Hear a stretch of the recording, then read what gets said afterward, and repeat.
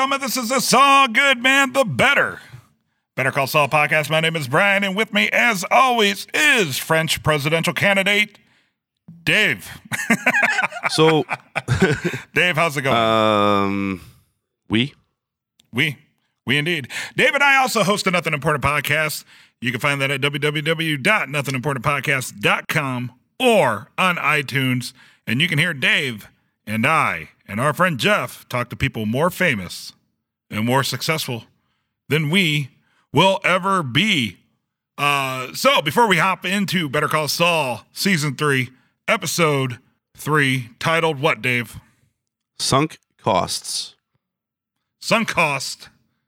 Dave and I also want to say thank you real quick for bearing with us this past week and a half. It's been kind of crazy for us, but our goal this week is to get back on the stick, get back going, and get to where we need to be. So hopefully, as you're hearing this, hopefully the credits just got done rolling on Sunk Cost. I'm giving Dave the eye right now, but we're going to do our best to make it happen. Right, Dave? Winky face. That's right. That's we'll right. Get there. But thank you so much for bearing with us. We totally appreciate it, and lots of stuff coming up for both podcasts. All right, so episode 303, Dave, we open up with shoes on a power line, and I was kind of laughing. I was like, who got their ass kicked? Well, I was like, yeah, are we in my hometown? Because right. that was a thing in some of my Right. friends' neighborhoods. Because I was always under the impression shoes on a power line meant that somebody got their ass kicked, and then, like, kind of to add insult to injury, you chuck their kicks on a power line, so that way they can see them, but they can't get to them. So it's like the ultimate fucking. It's like throwing somebody's ball on a roof when you're 5 years old. It's like, from far enough away you can see it, but there's no way in hell you can go get it. So it's like a big middle finger. I like that theory, but I don't think that's the case. I think it's just kids being dicks and just throwing their shoes up on a power line. I have a 30-year-old friend that still does that. You know what? And it might be a combination of all that depending on where you live. So feel free to hit us up on Twitter and tell us why people in your hood throw shoes on power lines. Do you know about the corner in Indiana? No. There's a street corner in Indiana where people just throw like a single shoe out their window while they're driving by. It's littered with shoes for no reason. Really? Yeah, it's the strangest thing. Wow, awesome. I'm going to have to look that up. Also, make sure to hit us up on Twitter if you know anything about that. That's really weird. We used to pass it on the way to band practice, Yeah, we should try to track that down and figure out why that is. I'm always interested in why local traditions like that start. That's pretty weird. Friend of the podcast, Chris of Devil's Trumpet. He's the one that knows about it. It's by his house. So maybe we'll have him back out and talk about it. Awesome. We're definitely going to have to do that. And, okay, so also, we see a Los Pollos Hermanos truck kind of hauling along. It stops at the Alto sign and then tears off. And then we see that the shoes have weathered enough and the shoestrings have finally worn away. The shoes fall and the opening credits roll. So watching the initial opening, I was under the assumption that the Los Pollos Hermanos truck, when it pulled up, that because it paused for a while at the stop sign, longer than you would normally pause at a stop sign, especially out in the middle of nowhere. So at first I was like, well, did somebody get on top of the truck and get the shoes? I was like, did they get something from is this some sort of cold drop? But then the truck took off back out the desert, and you can still see the shoes there. And then the wind blows a bit, and it finally, the last thread of shoelace finally gives way, and it hits the pavement. So until, about 35 to 40 minutes from then, I was like, what the hell was that? I thought it was a marker, like a signal that this is where you're on the route. Gotcha. Like they have their route marked by kind of innocuous common occurrences. Shoes on a power line is pretty common, so it won't draw attention. Right. So yeah, just something like a flag, just like, hey. Which it turns out it was a marker. It just there was a more specific purpose for it. Mm-hmm. Absolutely. Opening credit sequence was the justice scale with the woman Ashton in it, who I guess I never really thought about it before, but I wonder if that's supposed to be Kim. Huh. I didn't think about that. Let's say yes. because her story seems to be like ready to take like a dark turn as well. It seems like whatever her story is, because she's kind of frustrated, but it seems like she's sticking by Jimmy. So it seems like her story might be taking a dark turn, or at least not a path of righteousness that she probably anticipated it to be at the beginning of her career. So I wonder if that's supposed to symbolize Kim kind of entering some less than ethical ground as well.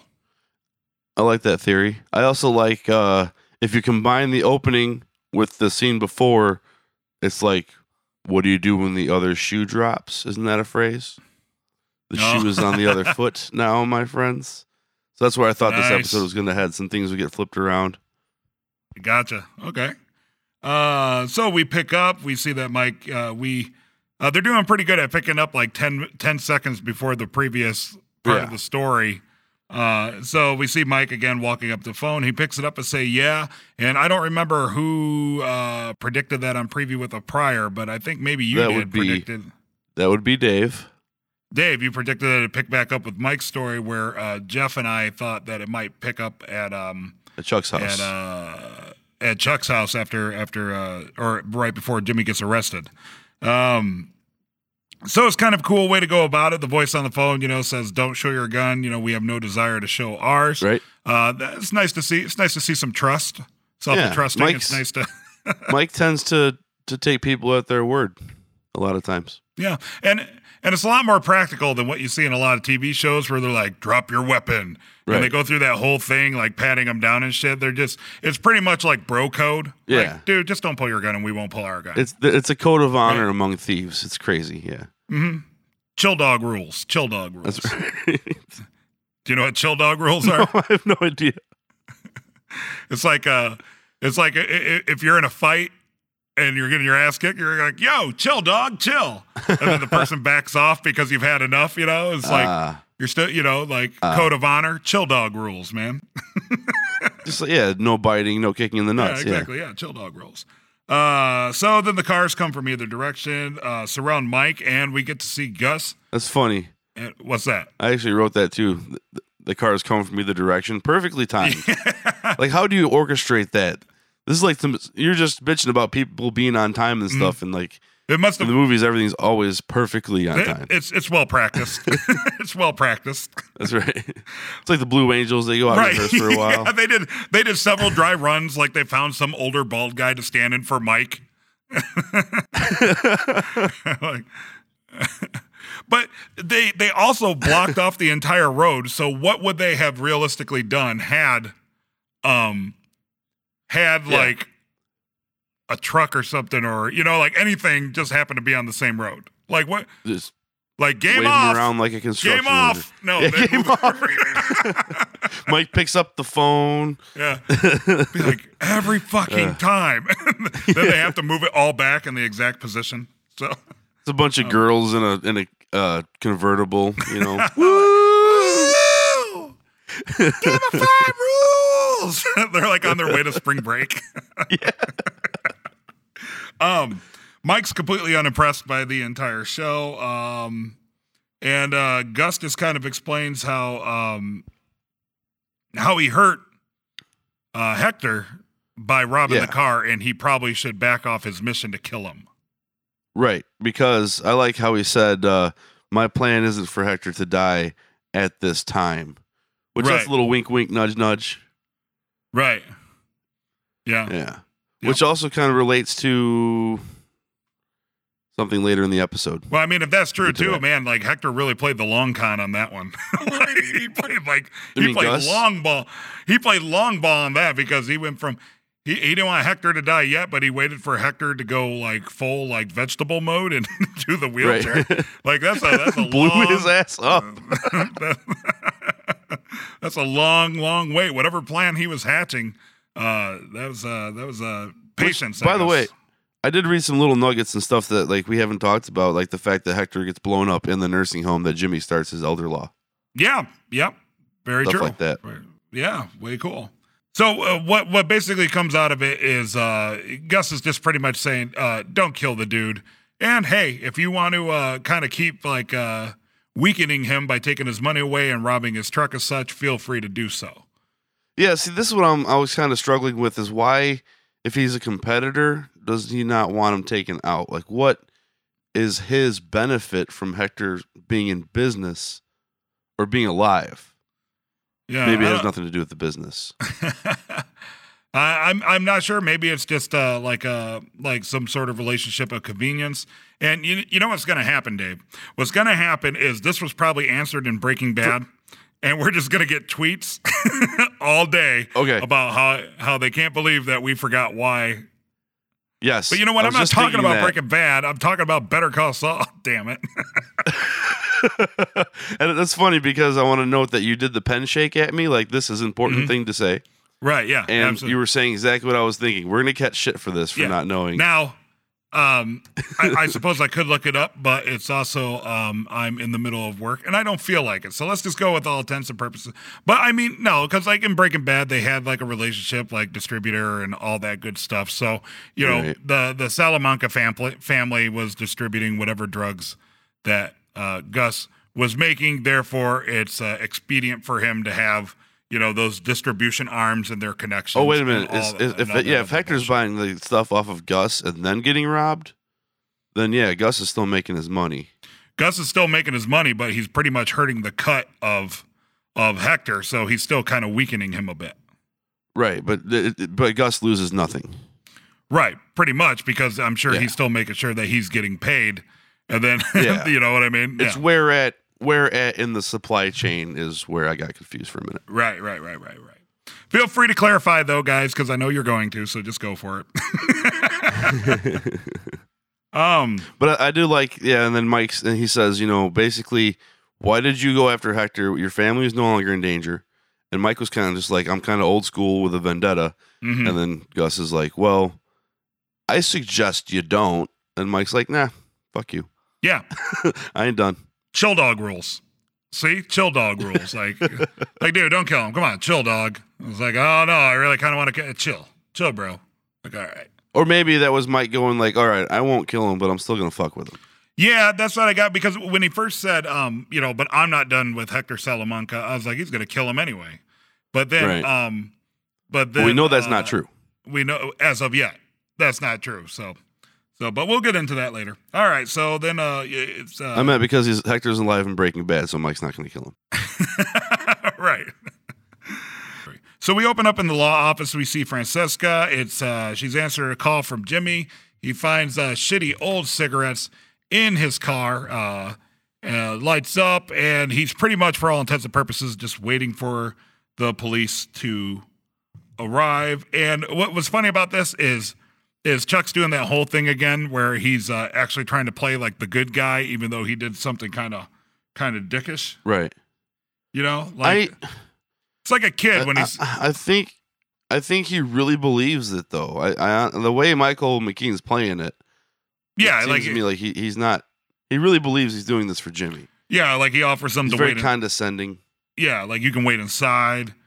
You know, I'm trying to help you. It's almost like a father talking to his kid when his kid gets caught shoplifting, and he's like, all right, he calls the cops on him, and the kid can't understand why, and he's like, because like maybe this will change you, show you that you can't keep doing this shit, you know.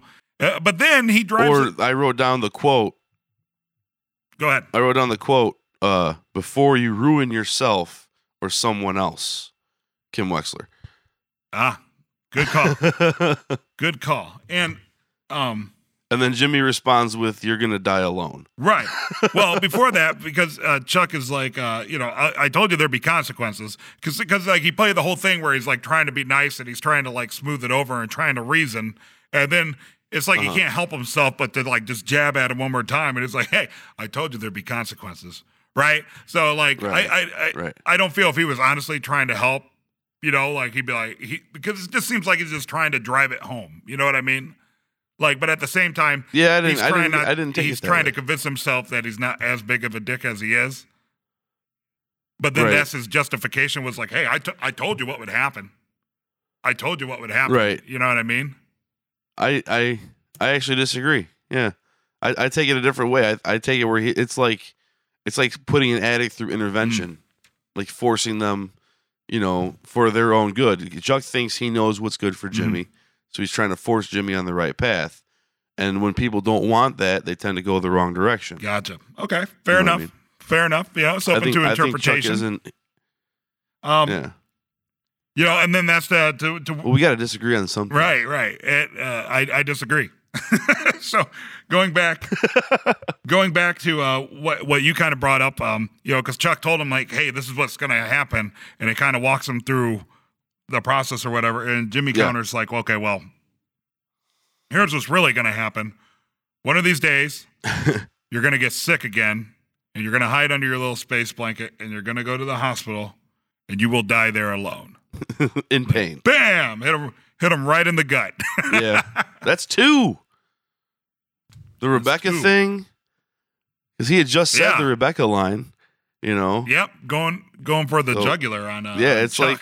And so Chuck's not taking that well because he thinks he's helping Jimmy, and Jimmy's just fighting back and trying to end the bout early, man. Trying to end them.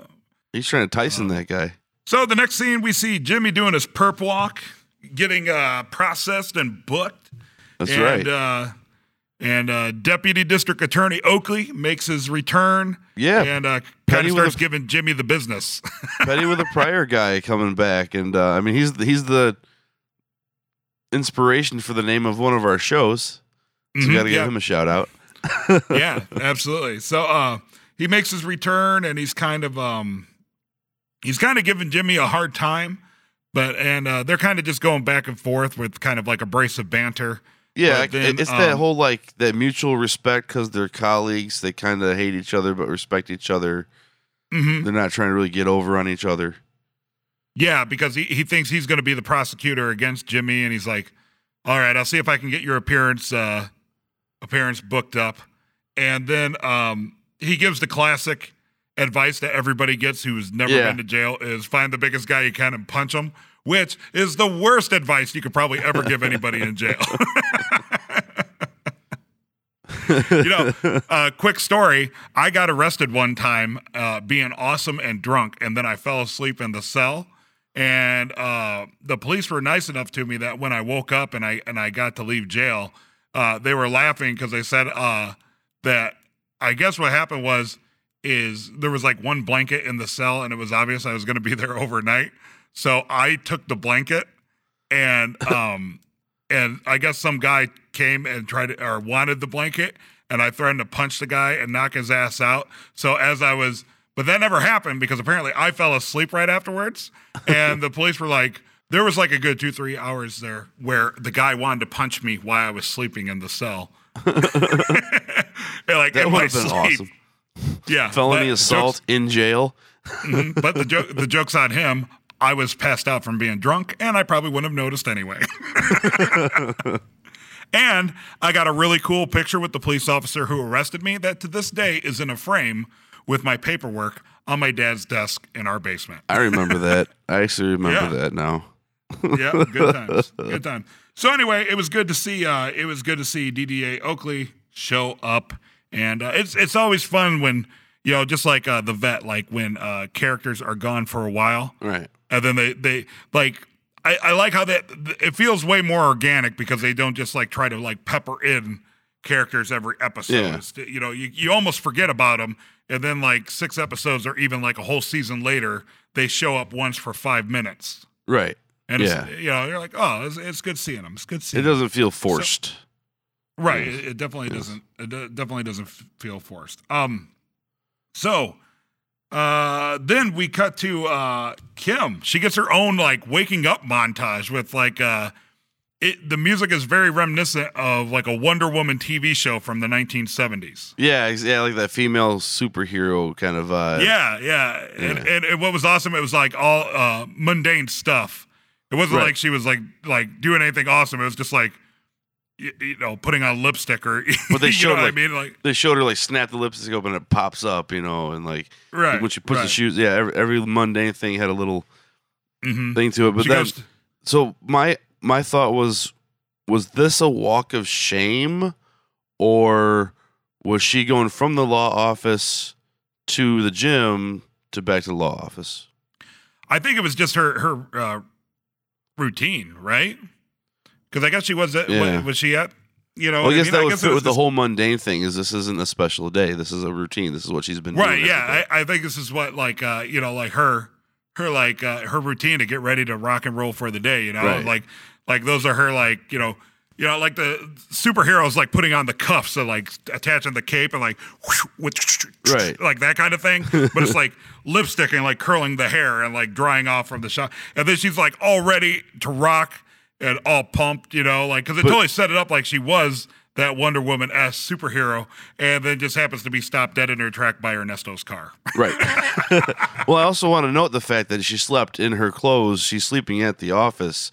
She's staying up all night to work on this case, and then just getting up and doing it all again in the morning. Right. She's getting up, getting refreshed, getting ready to go. Yeah. Like, you know what I mean? Like, okay, yeah, long night last night, but new day, it's go time. I'm fist pumping right now. Dave can totally see it. Yes, he is. You know what I mean, though? Like, she's like, all right, let's do this. Let's get Ernesto, right? Like, takes her out of her game, and then it's kind of like, okay, something's up. Yeah, he's got some bad news for Kim. He's like, Mr. McGill fired me, and this is how Kim finds out that Jimmy has been arrested. That's right. Charles was right on his prediction. That's right. Then we see Jimmy. He's finally getting uncuffed and kind of being escorted to court. The charges against him are fourth-degree felony breaking and entering, petty misdemeanor assault, and criminal damage to property. I'm really sure where the assault came in. I guess yelling at somebody in their house is assault, maybe? Yeah, because even like Chuck immediately didn't. Maybe the PI said that or something. Yeah, and of course he pleads not guilty. So he's doubling down on everything. Yes, he's going to pull this off. He's going to pull this off, and he's going to do it all on his own. So then Kim enters the courtroom. All of which carries a maximum penalty of 18 months. I was waiting for you to do that.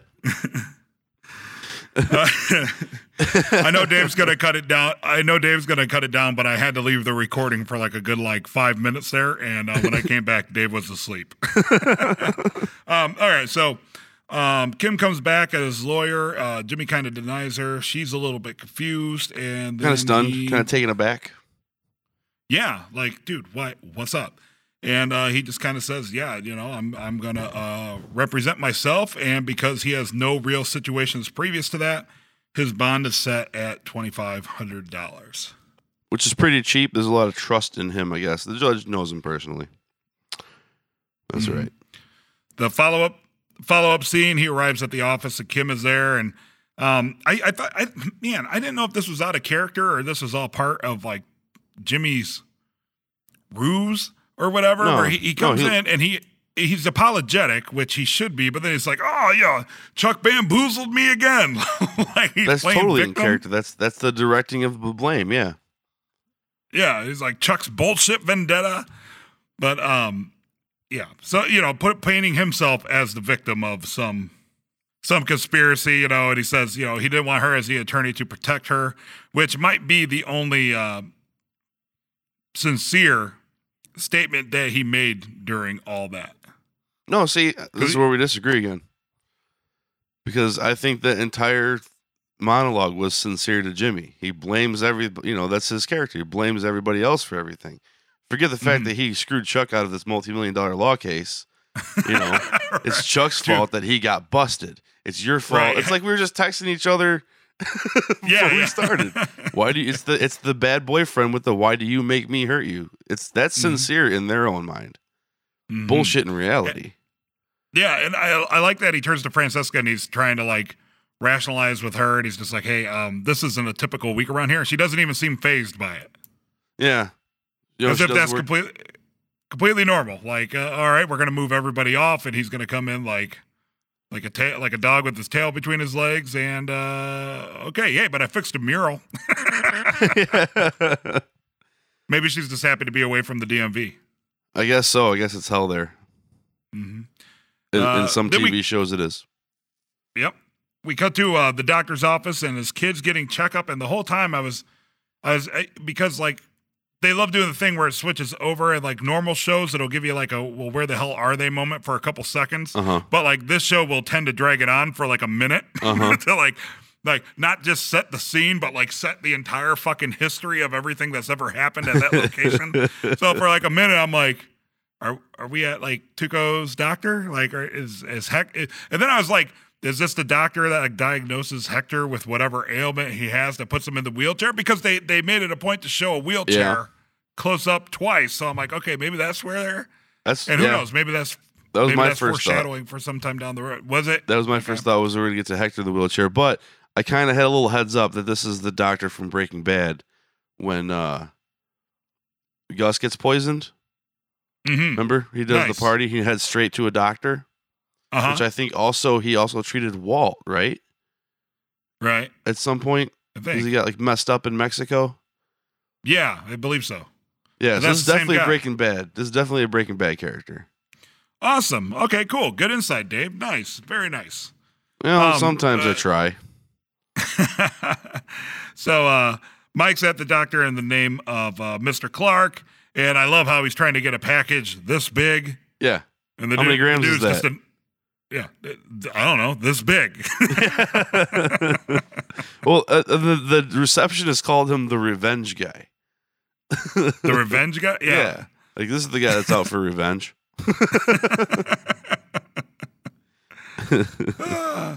Which was interesting how they went from the drugs to the gun. Right? Didn't he? They go straight to him putting the drugs in with the assault rifle. Yeah. So I was like, what the hell is he going to do? Lace the bullet tips with the drugs? Right.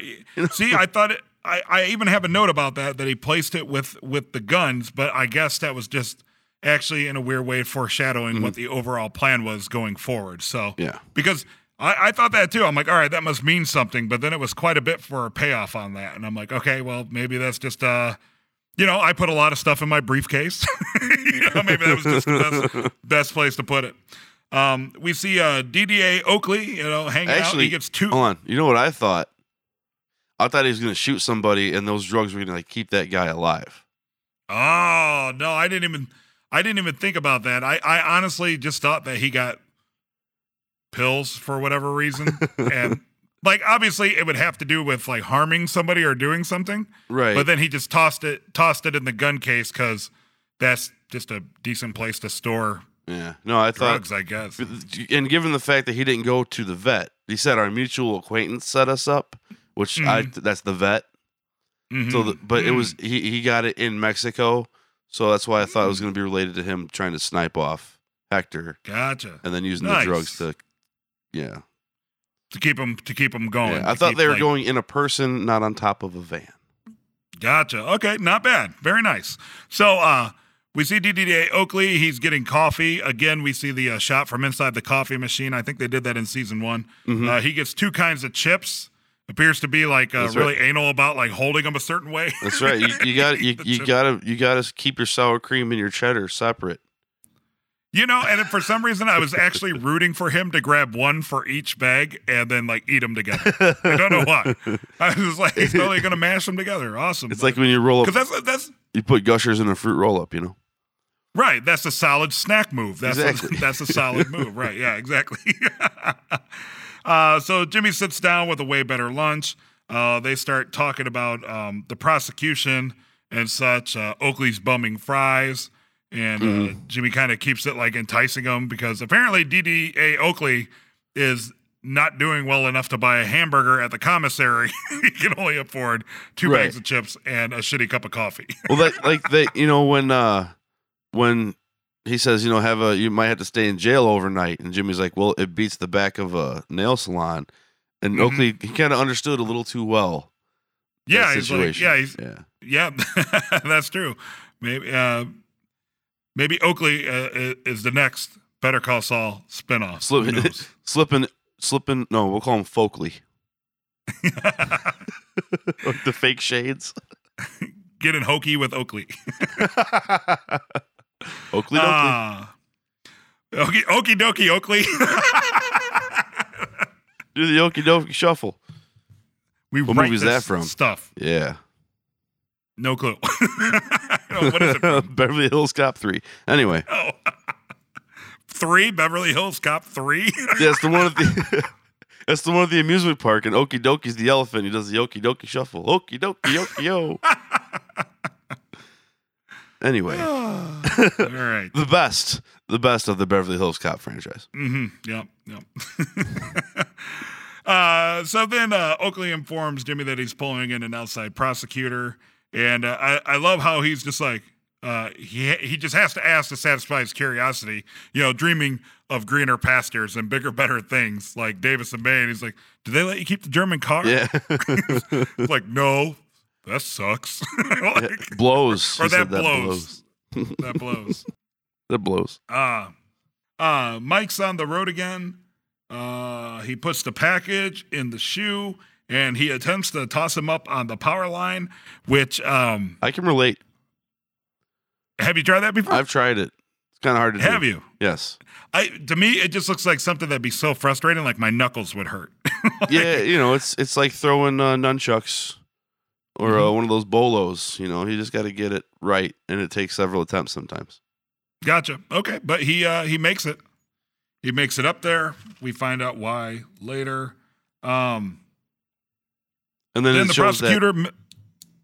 I want to note that it shows that 20 kilometers from the border sign, which is letting us know he's replacing those other shoes. Say that again. I'm sorry. It shows that 20 kilometers from the border sign, which lets us know that he's in Mexico and he's replacing those shoes that fell. That's the same spot. Ah, nice. Good catch. I didn't even catch that. Nice. Yeah. I thought he was like setting up a different signal, like putting the signal somewhere else so they would stop at another spot and he could ambush them. But you come to find out, blah, blah, blah, that he just replaced the shoes because you need that signal. And which I'm wondering, is this a fortuitous attempt? Or I'm sorry, is this a fortuitous set of circumstances that those shoes fell and he was able to pull this off and set this up? Or did he cause those other shoes to fall so he could enact this plan? Oh, well, we can, no, I think, let's revisit that here in a couple scenes. Okay. So, we see Miss Hayes, the special prosecutor who will be standing in for DDA Oakley, appears at Chuck's house. They're going over the case and such, and she even asks if Chuck's going to be able to go through with it because they're family. Right. And he assures her that he is, but then he also seems to pull that back a little bit. Yeah, he seems so certain at first. Yeah. Right. Like, I'm going to testify. I think what happens is, like, once she starts going over the strategy, she says, we definitely plan to hold the line on the felony. I think that's when he's just kind of like it kind of hits him a little bit and he kind of pulls it back. Like, I want him to get punished, but I don't want him to get punished that hard.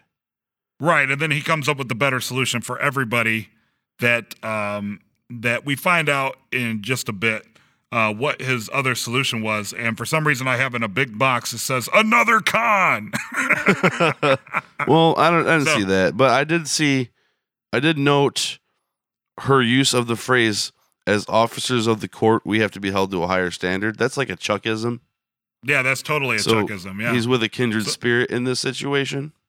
Right. Maybe the wheels started turning in his head how if he were in Mrs. Hayes' situation, he'd be like burning to rake the defendant over the coals. So he's like, oh shit, this lady's just as hardcore as I am. Right. What would I do? Okay, I have a better idea how, let's pull this, let's rein it in just a little bit. Maybe the reality kind of hit him a little bit because he saw some of himself in her. Yes. The shoe was on the other foot. Other foot, yeah. Then we finally see how the whole Alto sign and shoes on the wire is gonna go. So we see Mike with his rifle. He's overlooking the intersection. You saw the little flash, the little light lens flare. What do they call that? That's how snipers can see each other. Yeah, the sun reflects off the binoculars. I think that's just what it's called. It's like a lens flare, isn't it? Something like that. Okay, well, let's go with lens flare. And lens flare. unless there's any snipers out there that want to correct us, please feel free to do so. But yeah, please just correct us on Twitter. Don't blow our heads off. Some of you people that play Call of Duty, I'm sure you probably know exactly what we're talking about. But it gives more context to the opening. In the opening, it was Pollos Hermanos truck, but they were driving the Rigaldo Helada truck. Right. I don't know. I wrote that down, and I was like, "Which good catch." I honestly didn't notice that. It was just for effect to show the passage of time. So, because I had to go back and relook at this too, because on the Alto sign, I didn't see the bullet holes at the end of the episode. Yeah, because the opening scene takes place after the scene in the show. So yeah, I don't know. Maybe he hit the stop sign. Yes, it does.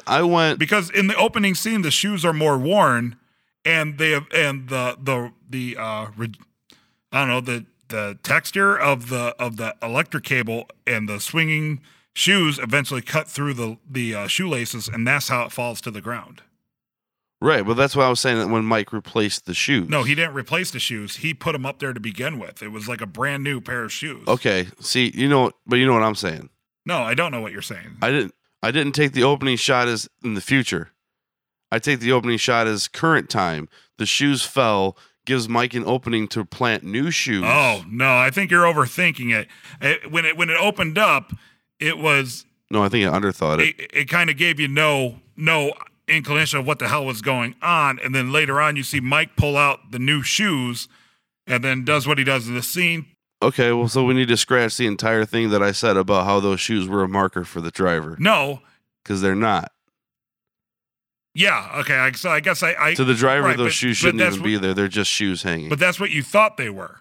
And so at the beginning, I could see how you could totally think that because we were all trying to figure out what exactly they were there for. Right. But what actually happens is Mike put the drugs in there. He shoots it from afar with the sniper rifle, which is the scene that we saw in the previews that we all thought like, okay, well, maybe this is where Mike actually kills somebody for the first time. And right, which it sets you up that way because he's eyeing him up in the scope. Yeah. And then he just starts firing shots off. He starts firing shots off into the air. So those guys will not pay attention to the shots. So when he shoots the shoe, they don't stop the truck. Right, because they think it's hunters. Yes. That's clever. That's really, really clever. That was a funny way how they teased it, though. Like he was using the sights to keep an eye on their reactions is what was going on. But the first time he did that, I'm like, oh, man, they're just making it look like – because the first couple times he did that, they made it seem like he was lining it up and was trying to see how the other guy would react to a shot. You know what I mean? Right. And then like the third time or whatever, that's even when they say like, oh, it must be hunters, which again is pretty damn clever. It's a good way to go about that. Very clever. Good way to go about that. I thought the whole putting the drugs in the shoes, so it basically is like a controlled sprinkle onto the truck. I thought that was pretty clever as well. And overall, I really, really like that scene. It's a good way. Even though I was completely wrong about things. Yes. But it's again another ingenious way to show that Mike thinks outside the box, and he doesn't always do things through sheer brutality, which would be just picking them off right there. He's fucking them over more because now he's got law enforcement involved. Yeah, now he's got law enforcement involved, much like when he was supposed to take out Tuco, but instead decided to get his face pounded in. And get law enforcement involved. So, yeah, he's basically putting a bunch of people in jail that want to kill him. Right. He's like a Batman of sorts. He's like Batman. Yeah. Mike Ehrmantraut is Batman. I'm just going to go ahead and say it. Okay. Then, lastly, it's late night at Wexler and McGill. Kim's still sitting there working. She sees the sparkles from the lighter through the glass bricks of the facade. And we have a scene very reminiscent to the first time that we saw Kim, where they were like taking the cigarette. Yep. Sharing the. I really noticed that. Yep. And,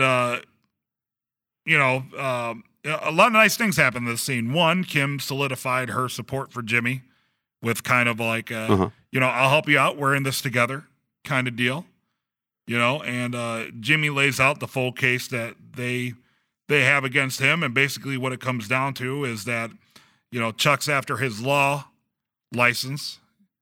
He can so Jimmy can either confess and kind of get off, and but he'll lose his license, or he can fight in court and most likely then be put in jail, where he'll then lose his license. So it's I don't know what a pre-prosecution diversion is.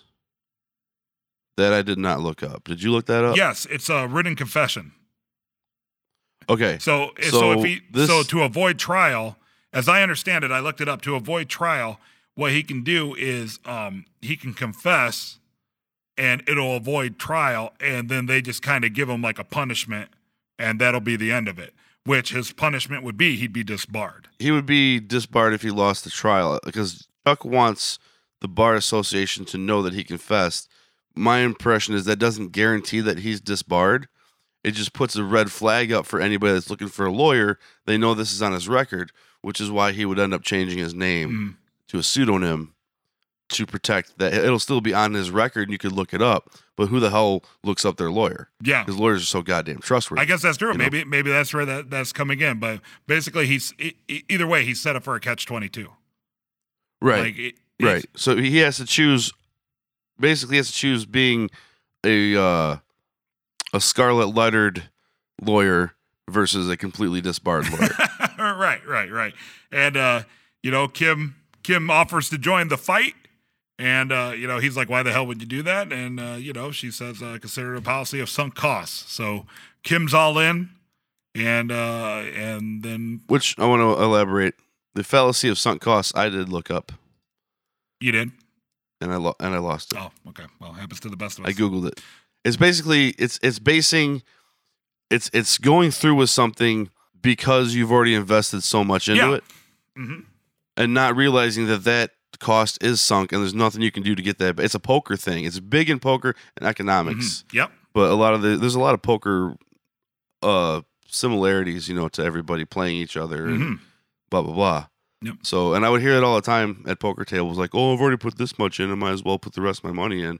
And I'd be thinking, like, no, dude, because if you know you're going to lose, you fucking fold. Yeah.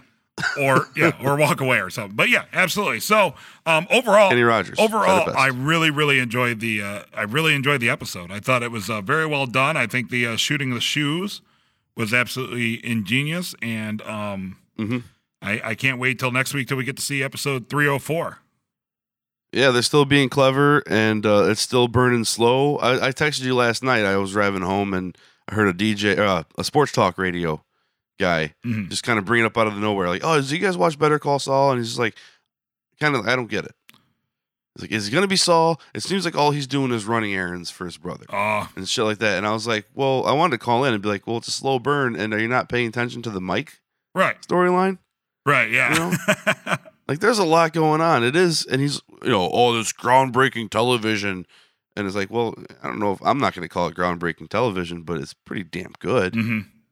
I'd say, in my opinion, I don't know. I'd say the cinematography is probably above and beyond what you could probably find on your standard basic cable television show. Absolutely. I think the production value is far exceeds a lot of what's on TV. Yeah, and really, in all honesty, if we weren't doing this podcast, I would have probably forgotten that a lot of it had to do with Breaking Bad. Yeah, I definitely wouldn't look so much into it, but I would be enjoying the show. Yeah. But I probably wouldn't watch it live and wait for it to hit Netflix. Okay. But I thought overall a great episode. I can't wait to see next week's episode. So I guess that's where Dave and I turn to you out there listening to us. Well, what do you think? What did you think about the episode? What did Dave and I miss? Because Lord knows we probably missed a lot. But that's why we do the show. We've said from day one that Dave and I are not going to take 2 days to go analyze every little thing. What we are going to do is be your guys on the couch and chat with you and have discussions about the show, just as if you called up your buddy and you were both kind of into the same deal, and just kind of have those like, sometimes incorrect, but friendly banter, chats about mutual interests, I guess, if that makes sense. Right, Dave? Something like that. Something like that. So make sure to contribute. Not overly analytical, but we try to be a little analytical. Yep. I mean, I know we catch things that you guys don't, but I'm sure you guys catch a lot more that we don't. And we appreciate you.